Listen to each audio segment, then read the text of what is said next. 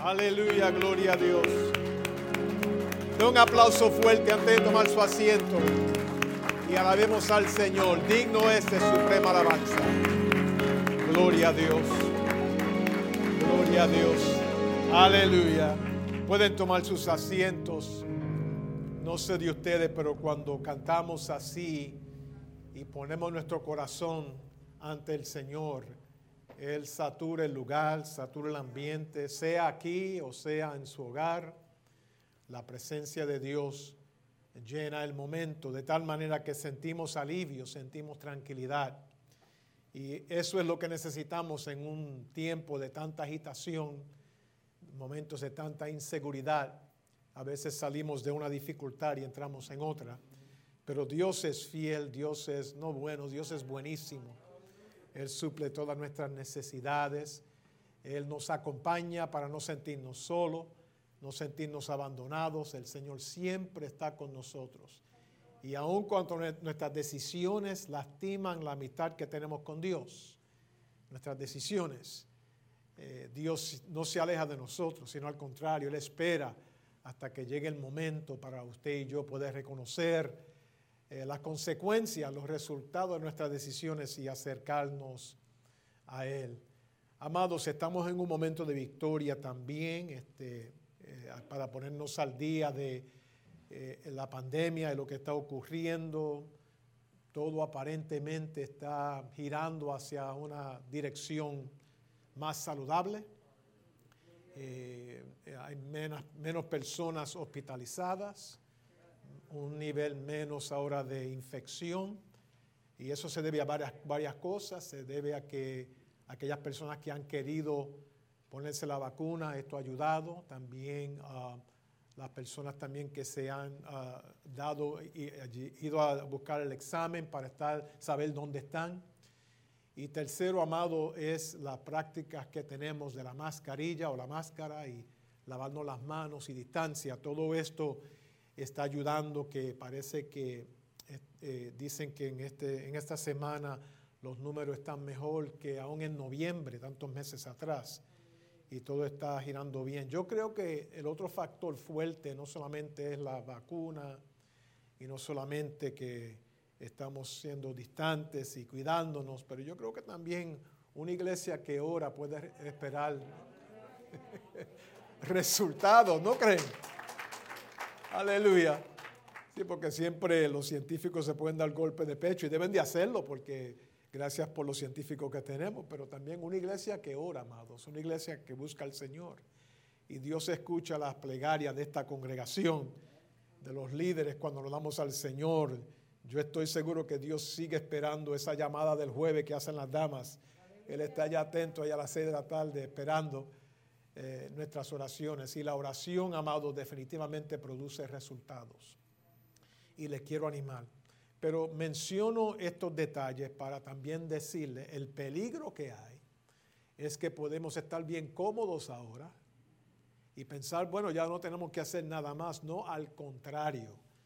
Si antes buscábamos las máscaras, busque la máscara ahora más que nunca. Si antes se lavaban las manos, yo no sé de ustedes, pero se me está secando la piel de las manos y estoy ahí buscando cosas, lo que nunca hacía, ponerme, anyway, ustedes saben lo que se pone uno, ¿verdad? En las manos, para poder arreglar las cosas. Pero no es el tiempo de bajar guardia o tener menos,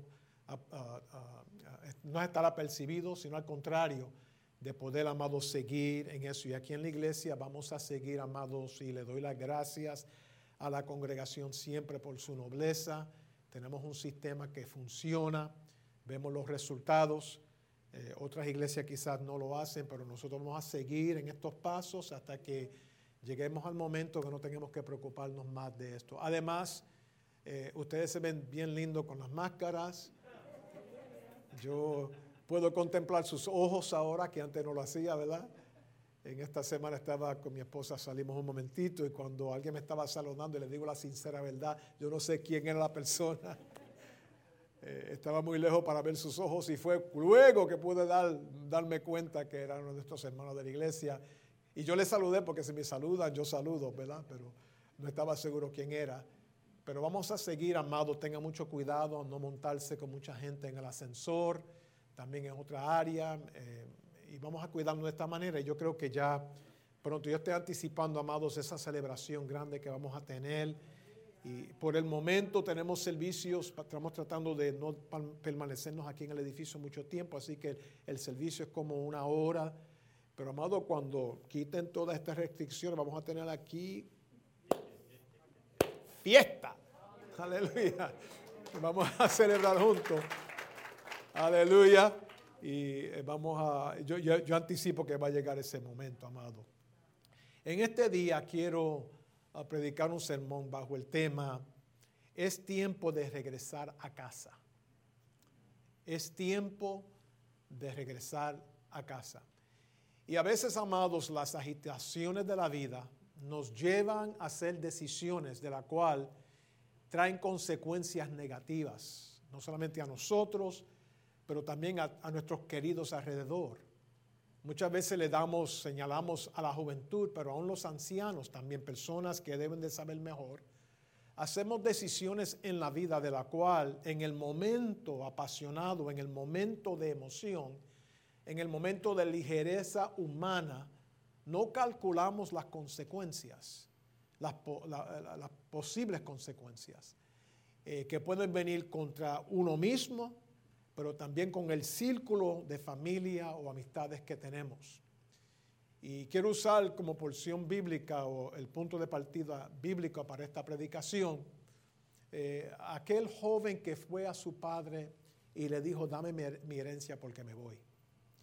Ustedes saben muy bien, y queda redactado en Lucas, donde, es más, déjenme leer porque son unos versículos ahí bien dramáticos, amados, que cuando uno los comienza a leer, es interesante que en prácticamente 3 versículos, él va de un momento de estar bien ubicado, disfrutando de los placeres de la vida, a llegar a un momento que desperdició todo, porque a veces no nos damos de cuenta que el enemigo nos roba las cosas de la noche a la mañana. Las pasiones de la vida, si no las controlamos y las manejamos, en un abrir y cerrar de ojos, hoy tenemos las cosas bien y mañana todo está en ruinas. Dice también, dijo, un hombre tenía 2 hijos. El menor de ellos dijo a su padre: Padre, dame la parte de los bienes que me corresponde. Y le repartió los bienes. No muchos días después, juntándolo todo, el hijo menor se fue lejos a una provincia apartada y allí desperdició sus bienes viviendo perdidamente. Qué interesante, en esos pocos versículos, una decisión trajo consecuencias bien horribles, trágicas a este joven. Y podemos, amados, predicar en esta porción bíblica de muchos ángulos. Él no tenía derecho de pedirle al padre la herencia. En aquel tiempo, contextualmente hablando, en aquella época, el hijo nunca pedía la herencia a un padre que todavía estaba vivo. Es más, hacer lo que él hizo, le estaba diciendo al viejo: muérete ya. Eso es lo que le estaba diciendo. Porque era inconsistente con la cultura en aquel tiempo de ir y pedir herencia todavía estando o el ser querido vivo. Pero a veces nos metemos en un momento mental de fantasías y mariposas y arcoíris y sueños en nuestra mente, que no pensamos en nadie, sino que nos volvemos egoístas en pensar en beneficios para mí solamente. Y vemos luego en la historia, que vamos a destaparlo un poco, vamos a ver, amado, que este joven, cuando pudo llegar a conocer el momento donde se encontraba, porque de una vida de bendición, de abundancia, se encuentra él ahora que los amigos de él eran los cerdos que estaban a su alrededor. Y es en aquel momento que él tuvo un desprendimiento de mente, que llegó a comprender las consecuencias del momento y lo que había perdido. Amado, Dios no quiere que usted y yo vayamos a estar en el momento donde hemos agotado todo para entonces aprender una lección de lo que teníamos antes. Lamentablemente no apreciamos lo que tenemos en el momento de Dios, el favor de Dios, la bendición de Dios. Y tenemos que pasar por consecuencias de nuestras propias malas decisiones para entonces tener un desprendimiento de mente y decir, pero mira hasta dónde yo me he rebajado. Mira lo que yo he perdido. No pude apreciar lo que tenía antes. Por eso es tan importante, amado, de decir gracias, de celebrar el momento en que tenemos. Si usted es saludable, dele gloria y honra al Señor. Si se siente fuerte, Dios ha sido bueno conmigo. Si puede despertarse por la mañana, agradecerle el momento, porque uno no sabe, amado, lo que puede venir en el día de mañana. Y en este caso fue consecuencia de su propia decisión. Se encuentra ahora con los cerdos y allí fue que entonces pudo apreciar lo que había perdido. Pero lo importante de regresar a casa otra vez es que, y lo vemos muy bien en este recuento, es que el papá no le sacó nada en cara.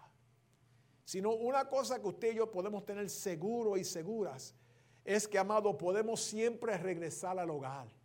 Podemos siempre regresar al seno del Señor. Podemos siempre regresar a la casa del Señor. Y escúcheme bien, porque creo que el Señor habla a esta iglesia, a los hermanos que me están escuchando al otro lado. Estamos viviendo en un momento que ya se cumple un año que hay gente que no ha ido a la iglesia. Más de un año. Ahora en marzo se cumple un año que se comenzó a cerrar todo. En 2 semanas ya vamos a comenzar un mes nuevo. Un año completo. Y yo creo que, y aún hermanos que hace tiempo, digo, oye, pero mi mente pastoral, hace tiempo que yo no he visto a aquel hermano y a aquella familia. ¿Qué le pasa? No es que le pasó nada, es que estamos encerrados en la casa. Pero mi corazón pastoral, ¿pero qué le pasó? Se fue. ¿Cómo están? Uno piensa, pero estamos encerrados. ¿Y qué pasa? Nos están diciendo las estadísticas que las iglesias van a perder personas por la siguiente forma, que la gente se ha acomodado a un momento normal ahora que no era normal un año atrás. Y lo que quiero traer en este mensaje es lo siguiente: las puertas de nuestro ministerio están abiertas, pero más grande que eso, el corazón de Dios todavía está abierto. Y les digo sinceramente, amado, la tragedia peor sería no tanto que busquen un lugar más cómodo para adorar, porque para mí, se lo digo de sinceridad de corazón, lo importante es que vamos a seguir las pisadas del Maestro, en el lugar donde sea, pero vamos a servir al Señor. El peligro que hay es que nos acostumbramos a no congregarnos, nos acostumbramos a no estar juntos, que entonces eso llega a ser lo normal para nosotros hacia el futuro. Y usted sabe que comenzamos al frente, después el segundo banco, el tercer banco, el último banco, por la puerta y nunca regresamos atrás. Y quiero pintar un escenario en esta parábola de que la puerta del corazón de Dios siempre está abierta, iglesia. Dios habla a nosotros y habla a nuestros queridos amados que ya, por eso que mencioné como introducción, que las cosas parece que se están arreglando un poco en el lado de la salud. Seguimos orando, seguimos haciendo lo que tenemos que hacer, pero se está viendo ya como que hay luz al fin del túnel. Gloria a Dios. Pero ¿qué pasa? Y estamos viviendo en una situación donde no fue nuestra decisión, sino que fue que se impuso en nosotros estas restricciones. Pero tenemos que recordar, amado, que simplemente porque ya se cumple un año no quiere decir que debemos de seguir en esa trayectoria y ya debemos de prepararnos para integrarnos de nuevo. Necesitamos congregarnos, necesitamos adorar juntos. Necesitamos estar adorando al Señor en confraternidad los unos con los otros. Necesitamos un tiempo de conversación, particularmente en la cultura y en el ambiente hispano. El americano tiende a ser un poquito más frío, pero nosotros el calor de nuestra cultura, el saludo, la confraternidad, como decía Manuel T. Sánchez, ese dulce compañerismo es tan necesario en la vida de una iglesia, en la vida de una cultura, en la vida de una comunidad como la nuestra. Y creo que esta iglesia, Dios nos ha protegido, amados. Ha pasado un año y ha habido personas aquí o allá que han sufrido enfermedad, pero gloria sea al Señor, que Dios nos ha mantenido. Y yo creo que nos va a mantener hacia adelante si seguimos las pisadas del Maestro. Aleluya. Y claro, ha sido difícil, ha sido un momento de lucha y bien pesado el momento, pero amados, Dios nos espera con brazos abiertos. El corazón de Dios está abierto, la puerta de la iglesia está abierta, la confraternidad. Queremos recibir a nuestros queridos nuevamente con nosotros. Y claro, si usted está pasando por enfermedad o lo que sea, ya usted sabe lo que tiene que hacer. Pero estamos diciendo que ya estamos en la última etapa de este azote tan fuerte. Y amados, yo quiero decirle claramente también a esta iglesia, a los que me escuchan al otro lado, que esto es parte de un castigo que Dios ha traído a nuestra nación. Y no vamos a señalar a ningún partido político porque rápido la gente se tira por ahí. No. Simplemente que ha habido un alejamiento en esta nación de los pies de Jesucristo, de poder servir al Señor. Y hemos acomodado aquí y allá y hemos eliminado el espacio donde Dios puede ocupar en el centro de nuestra nación. ¿Por qué? Porque miren conmigo, el azote de esta enfermedad está sobre nosotros. Pero ¿qué me dicen ustedes de este fenómeno que está ocurriendo en esta última semana? Yo estaba leyendo anoche y esta mañana que la mayoría de esta nación ha sido cubierta por esta nevada en Texas.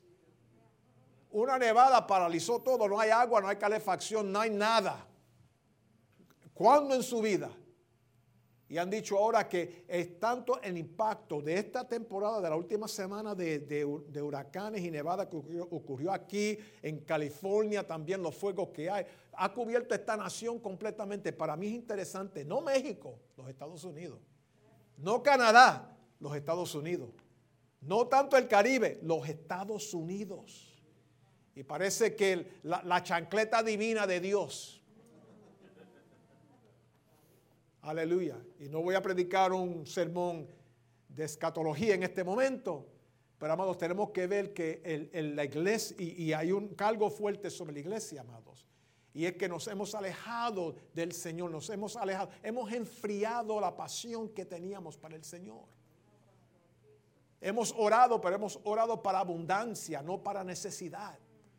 Hemos adorado, pero no simplemente para elevar el nombre de Cristo, no simplemente para entretenernos con música florida y cánticos que tienen mucha palabrería.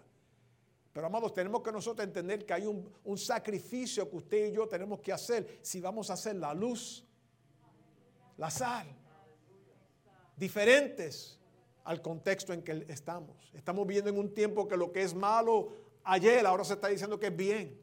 Y lo que era bien ayer, hoy se está diciendo que es malo.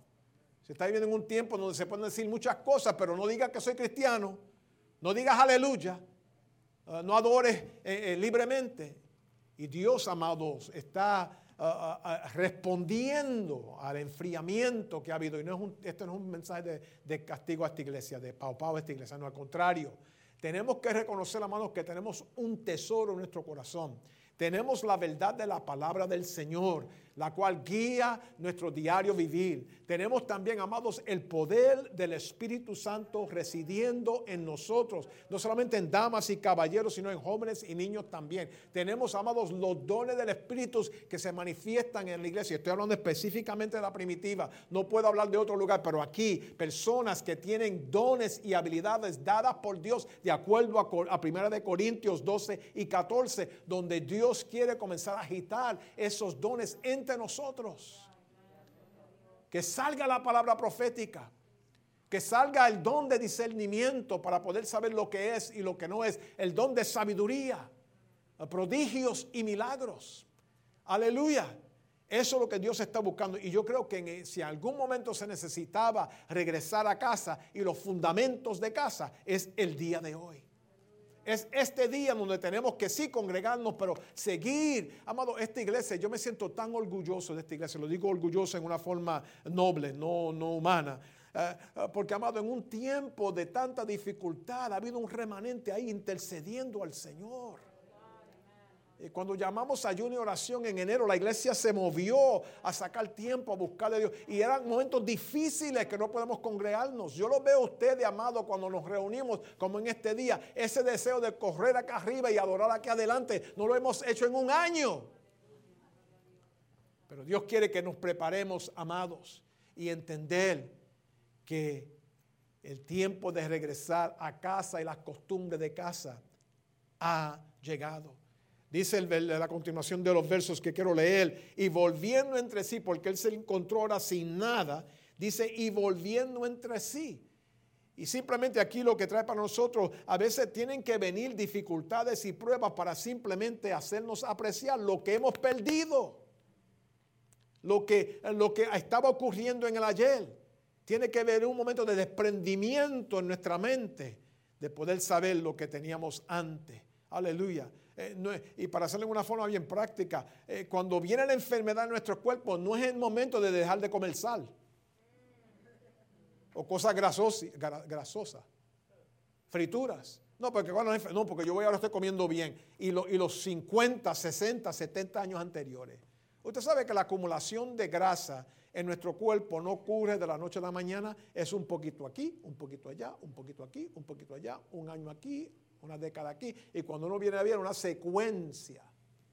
Se me taparon las venas del corazón, ¿verdad? Dijo el médico, no. Eso no pasó porque te comiste una fritura en el día de ayer. Eso es una secuencia. Y muchas veces pensamos que perdimos la salud en el momento cuando viene la enfermedad. Un desprendimiento en la mente. Entonces queremos que todo el mundo se convierta a comer saludablemente. Tenemos que nosotros entender, amados, que no tenemos que llegar al momento de pérdida para entonces haber un desprendimiento en nuestra mente. Vemos aquí, amados, en la porción que he leído, cuando los jornaleros en la casa de mi padre tienen abundancia de pan y yo aquí perezco de hambre. Había un contraste en su mente. El versículo 18 dice, me levantaré e iré a mi padre y le diré, Padre, he pecado contra el cielo y contra ti. Aquí hay una clave que quiero mencionarle, amado, en ese versículo 18. No solamente me levantaré, estaba con los cerdos, hubo un desprendimiento, ahora tuvo que levantarse él mismo. Él tuvo que apoderarse él mismo y no parecía un hijo del padre que había dejado, no aparecía un muchacho rico, estaba entre los cerdos. Allí en aquel momento dramático, tuvo que reconocer y dice, yo me levantaré, amado. Llega un momento en nuestra vida donde usted tiene que decidir por usted mismo. No esperar por otros. No esperar que me vengan a rescatar. No esperar que vengan a tocarme la puerta. Sino que hay que uno salir del momento. Dice que él se dijo a sí mismo, hubo un desprendimiento en su mente y él sí habló a sí mismo. Tengo que levantarme y regresar y ir a mi padre, porque el padre no lo votó. No. Y tenga cuidado de eso también, que hay personas que se alejan y dicen, no, porque allí me trataron bien. No es que trataron, es que tú tomaste una decisión de irte. No, porque allí son unos hipócritas y donde estás ahora, ahí no hay hipócritas. No lo puedo ni decir. No, porque siempre se le agrega la culpa a otro, cuando nosotros tenemos que admitir que fue mi decisión. Entonces que tengo que apoderarme, un desprendimiento mental, para entonces yo mismo levantarme, amado. No espere por otra persona. Usted mismo, amado, tome la iniciativa de hacer lo que tiene que hacer por su vida. Si usted espera por el resto de su familia para estar preparado para venir el domingo a la iglesia, se queda en la casa con ellos. Usted tiene que decir, yo voy con ustedes o voy solo, pero voy para la casa del Señor. Voy a orar con gente o si no, pero yo voy a orar. Aleluya. Yo no puedo esperar por nadie. Nosotros tenemos una lectura diaria y por la mañana cuando yo me levanto tengo que leerla. No puedo esperar por otra persona que me mande algo, que me diga. No, tengo que hacerlo. Cuando voy a predicar tengo que prepararme. No puedo esperar que otro me diga, mira, saca 3 horas, 4 horas. No, tengo que hacerlo. Tenemos que tomar la iniciativa de movernos, de levantarnos. Pedro Rosario decía, no deje que otro prepare tu ambiente. El segundo pastor de esta iglesia dice, no deje que otro prepare, que canten y canten y cuando cae la bendición, entonces te metes en el aguacero de bendición. No, usted mismo, el sacrificio de alabanza. Levantar las manos cuando no quiere, aun cuando no puede. Una de las cosas que queda impresionado en mi mente, mi hermana Elsa, cuando en casa, ella bien enferma, dolor por todo su cuerpo, y ella levantaba, casi no podía, levantaba sus manos. Ella no esperaba por nadie. Ni la música, sino simplemente en ella había agradecimientos. Y tenemos que ser así, amados. Tenemos que movernos y tomar el desprendimiento mental para entonces levantarnos de donde estamos y ir hacia el Padre. Porque esta parábola es una comparativa al Padre Celestial. Y él dice, iré al Padre. Pero entonces la frase que él se dice a sí mismo, y decirle al Padre, le voy a decir al Padre, he pecado contra ti, he pecado contra el cielo y contra ti. Punto clave aquí, amado, es que cuando hacemos malas decisiones, siempre hay consecuencias a personas inocentes. regreso a comer chicharrón y cosas de fritura, ¿verdad? Usted se enferma porque le gusta, porque me gusta el concón, el pegado, tengo que comerlo. Y a mí me gusta el concón, el pegado.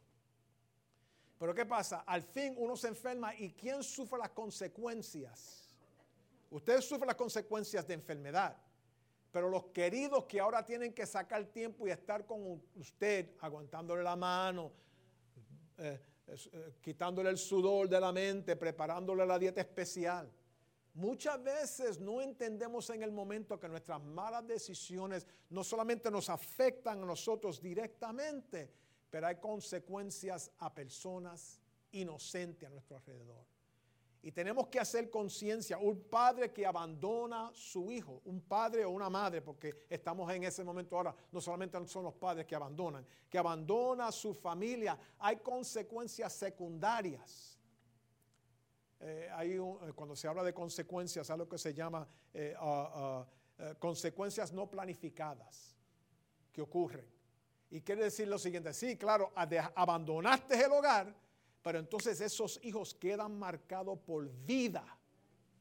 ¿Me escucharon? Por vida de ese abandono. No lo demuestran, pero cuando llegan a tener sus propias familias, bate en ellos precisamente ese deslice que heredaron de su madre o su padre. Hay consecuencias secundarias. Tenemos que tener cuidado, amados. Y aquí Él lo dijo claramente, Él lo aprendió cuando estaba allí con los cerdos. Fue que lo aprendió, porque he pecado contra el cielo y he pecado contra el Padre. Por eso es que cuando viene el momento de arrepentimiento, tenemos que no solamente confesar pecados a aquellos que hemos defraudado o herido, pero también a Dios y aún a aquellos a su alrededor. Piensen esto. La persona madura, sabia, sabe analizar el momento antes de entrar en un momento de placer en el momento. Hay consecuencias en el futuro. Dice, Padre, he pecado contra el cielo y contra ti. Y dice, yo ya no soy, y Él está hablando en su propia mente, no lo ha hecho todavía, sino que dice, yo no soy digno de ser llamado tu hijo. Hazme como uno de tus jornaleros. Y dice el 20, y levantándose vino al Padre.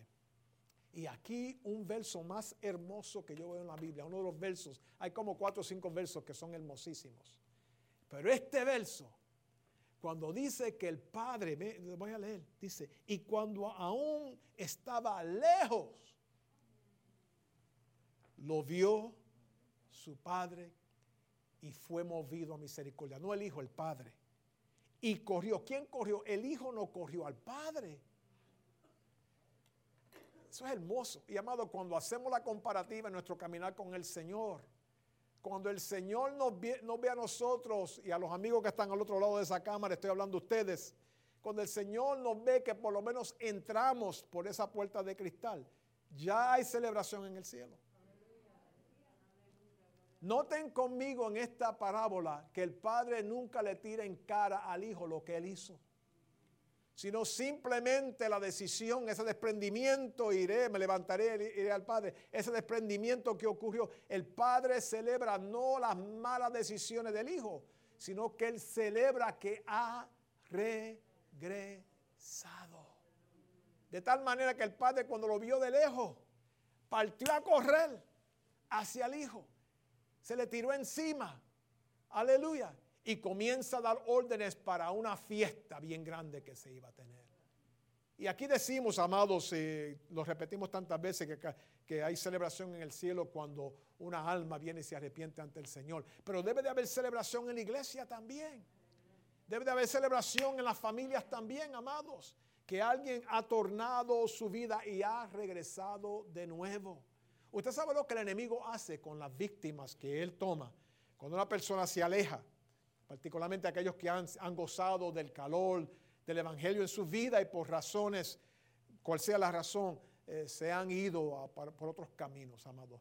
El enemigo brega y pone personas en prisiones mentales de esta forma. Ellos piensan lo siguiente, pero ¿qué van a decir de mí? Nadie va a decir nada, pero en su mente. ¿Qué van a pensar de mí? Nadie va a decir nada, pero en su mente. En su mente figuran un escenario en el cual no hay aceptación. Van a hablar de mí, van a haber rechazo, van a hablar de mi familia, van a señalarme, no van a ser mis amigos. En la mente se construye un escenario de rechazo y no de abrazo. La iglesia, y aquí es una enseñanza para la primitiva, esta iglesia tiene que seguir esa trayectoria de celebrar cuando personas regresan. Lo voy a decir otra vez para que puedan haber 2 o 3 amenes más. Tenemos que celebrar cuando las personas regresan. Aleluya, gloria a Dios. Yo le he visto, regresan y se sienten casi obligados en decirle, pastor, pero me fui por... Y yo siempre hago esto. Yo estoy tan contento que regresaste. No me tiene que dar un escenario, porque tenemos que recibir con brazos abiertos. Y claro, hay un proceso de crecimiento para ellos y para nosotros también. Pero si la iglesia no recibe, ¿quién va a recibir? Cuando el mundo rechaza, cuando amigos rechazan, cuando la sociedad rechaza, cuando lo que hay allá es tensiones de cerrar puertas, la iglesia tiene que ser el lugar donde las personas puedan entrar y recibir el aliento, donde puedan sentir el correr de emociones hacia ellos, como en este escenario donde el padre ahora cuando le vio de lejos fue corriendo hacia él y se echó sobre el cuello y lo besó. Y dio órdenes y el hijo le dijo, Padre, he pecado contra el cielo, no soy digno de ser llamado tu hijo. Pero el padre lo interrumpió y el padre mandó a su siervo sacar el mejor vestido y vestirle y ponerle un anillo en su mano. Y si antes tenía, ahora sí que iba a tener más. Porque así es que Dios obra, amados. Dios no, yo lo dije el domingo pasado y lo repito en este momento, Dios no es el tipo de ser que da para entonces tomarlo para atrás. Cuando Dios te bendice, Él te bendice ricamente. Él te bendice ricamente, Él provee. Otras personas se incomodan porque tú eres tan bendecido, pero sirve al Señor con alegría. Hay abundancia aquí en la tierra. Aleluya, dale gloria a Dios por lo que tiene y has recibido ante el Señor.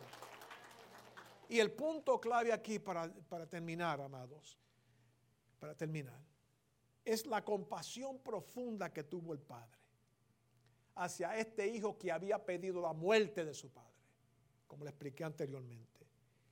Es compasión. Usted sabe que hay diferencia marcada entre compasión y empatía. Son 2 frases que tenemos que comprender técnicamente las diferencias.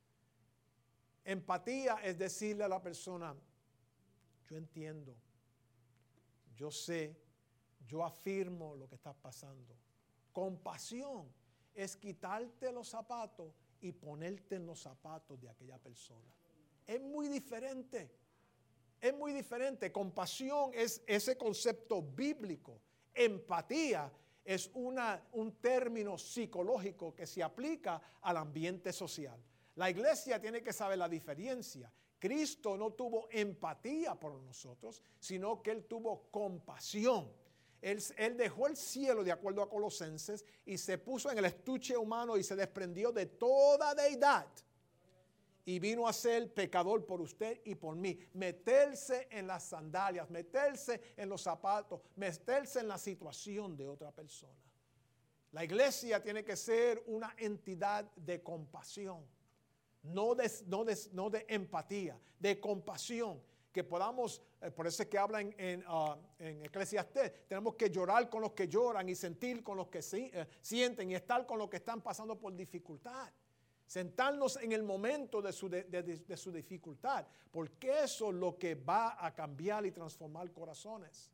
Rara la vez, hay un refrán que dice que rara la vez que la gente se van a recordar lo que tú le dices, pero se van a recordar cómo se sienten cuando están contigo.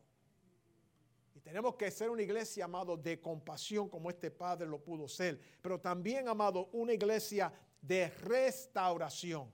Traer el becerro gordo y matarlo y comamos y hagamos fiesta, porque este hijo mío era muerto y ha revivido. Se había perdido y es hallado. Y dice el texto 24, lo último, y comenzaron a regocijarse. Y yo veo un día, amados, habla Señor, yo veo un día, amados, en esta iglesia, donde sea cada vez que nos congregamos un tiempo de celebración. ¿Por qué?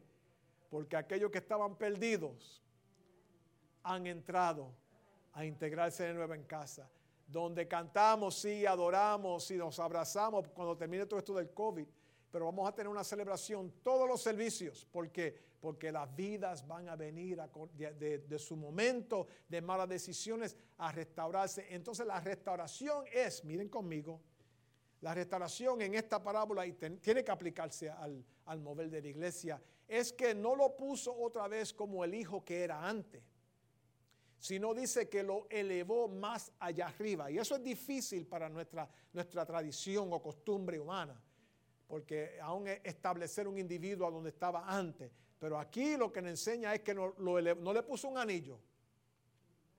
No mataron al becerro gordo. No le puso el manto que le pusieron, es aquel manto de celebración real. Por eso es que cuando venimos al Señor, somos real sacerdocio, coherederos con Cristo, somos nación santa, pueblo adquirido por Dios. Dios nos eleva, amados, no a lo que éramos antes, sino nos eleva a un momento real ante su presencia. Y yo invito a mis amigos y a aquellos que están aquí, es el momento de regresar a casa. Es el momento de cambiar la dirección de tu vida y venir nuevamente a los pies del Señor. La iglesia ha cambiado, el contexto ha cambiado, pero Dios no ha cambiado. Dios es un Dios compasivo, un Dios que perdona, un Dios que abre sus manos y abre su corazón para que podamos establecernos con Él otra vez. Aquellos que han pensado y estado titubeando en pensamientos, el momento de regresar a casa. La casa espera, el hogar espera con brazos abiertos para que podamos nosotros ser la iglesia que Él espera para este tiempo, para esta época, en Cristo Jesús. Inclinamos nuestros rostros. Padre, yo te doy gracias por este ejemplo tan claro en tu palabra. Oh Señor, del Hijo pródigo que nos habla, Señor, en la forma humana que el individuo puede decidir, pero tú, mi Dios, siempre nos recibes. El ejemplo que vemos de este Padre, Señor, lleno de compasión. La restauración más alta que el Padre pudo hacer a su Hijo cuando regresa. La iglesia tiene que ser esa entidad que recibe al perdido, que recibe al débil, que recibe a aquel que está pasando por momentos de prueba, de lucha. Integrarlo de nuevo, Señor, en el seno de la iglesia. Mira, mis amigos, Señor, que nos escuchan en este servicio, que por la razón que pueda ser en su mente, se han desviado. Padre, que este pueda ser el día, oh Dios, de establecerse de nuevo contigo. Que puedan conocerte nuevamente como Salvador. Puedan ser alcanzados por tu perdón, por tu compasión. Y puedan, Señor, integrarse en el seno de la iglesia. Los hermanos que, Señor, están, oh Señor, estancados en una ubicación en su vida. Que ya podamos nosotros, Señor, salir de ese momento y comenzar a regresar al seno de la iglesia, Señor. El tiempo ha llegado. Ha pasado una tormenta grandísima y ya, Señor, tú nos has preservado para poder, Señor, hacer tu voluntad. La misión de la iglesia no ha terminado. El propósito de la congregación no ha terminado, sino que estamos, Señor, en un momento preciso en tu plan estratégico con nuestra ciudad, nuestra nación y nuestro mundo. Vamos a estar en pie en un momento, amados, y levantar nuestras manos hacia arriba. Allá en su casa puede hacer lo mismo. Padre, en este momento levantamos nuestras manos en adoración a ti, pero también en súplica. Envía tu Espíritu Santo que nos fortalezca, nos ayude, Señor, para seguir tus pisadas. Toca nuestros cuerpos con sanidad, Señor. Quita toda enfermedad, dolor en el nombre de Jesucristo. Que tu paz visite nuestros hogares. Quita toda agitación. Podamos disfrutar de tu paz que sobrepasa todo entendimiento. Y Padre, crea un ambiente de armonía, de unidad entre nosotros. Neutralizamos el poder del enemigo. Declaramos victoria en Cristo Jesús. Manténnos saludables y fuertes, Señor, porque tenemos que estar saludables y fuertes para hacer tu voluntad. Agita, Señor, en esta iglesia, oh Señor, los dones del Espíritu Santo, la obra poderosa del Espíritu Santo en nosotros, y que podamos movernos, Señor, hacia lo milagroso en ti. Que sean no palabras humanas, sino saturadas con tu presencia, con tu poder. Oh Señor, glorifícate entre nosotros.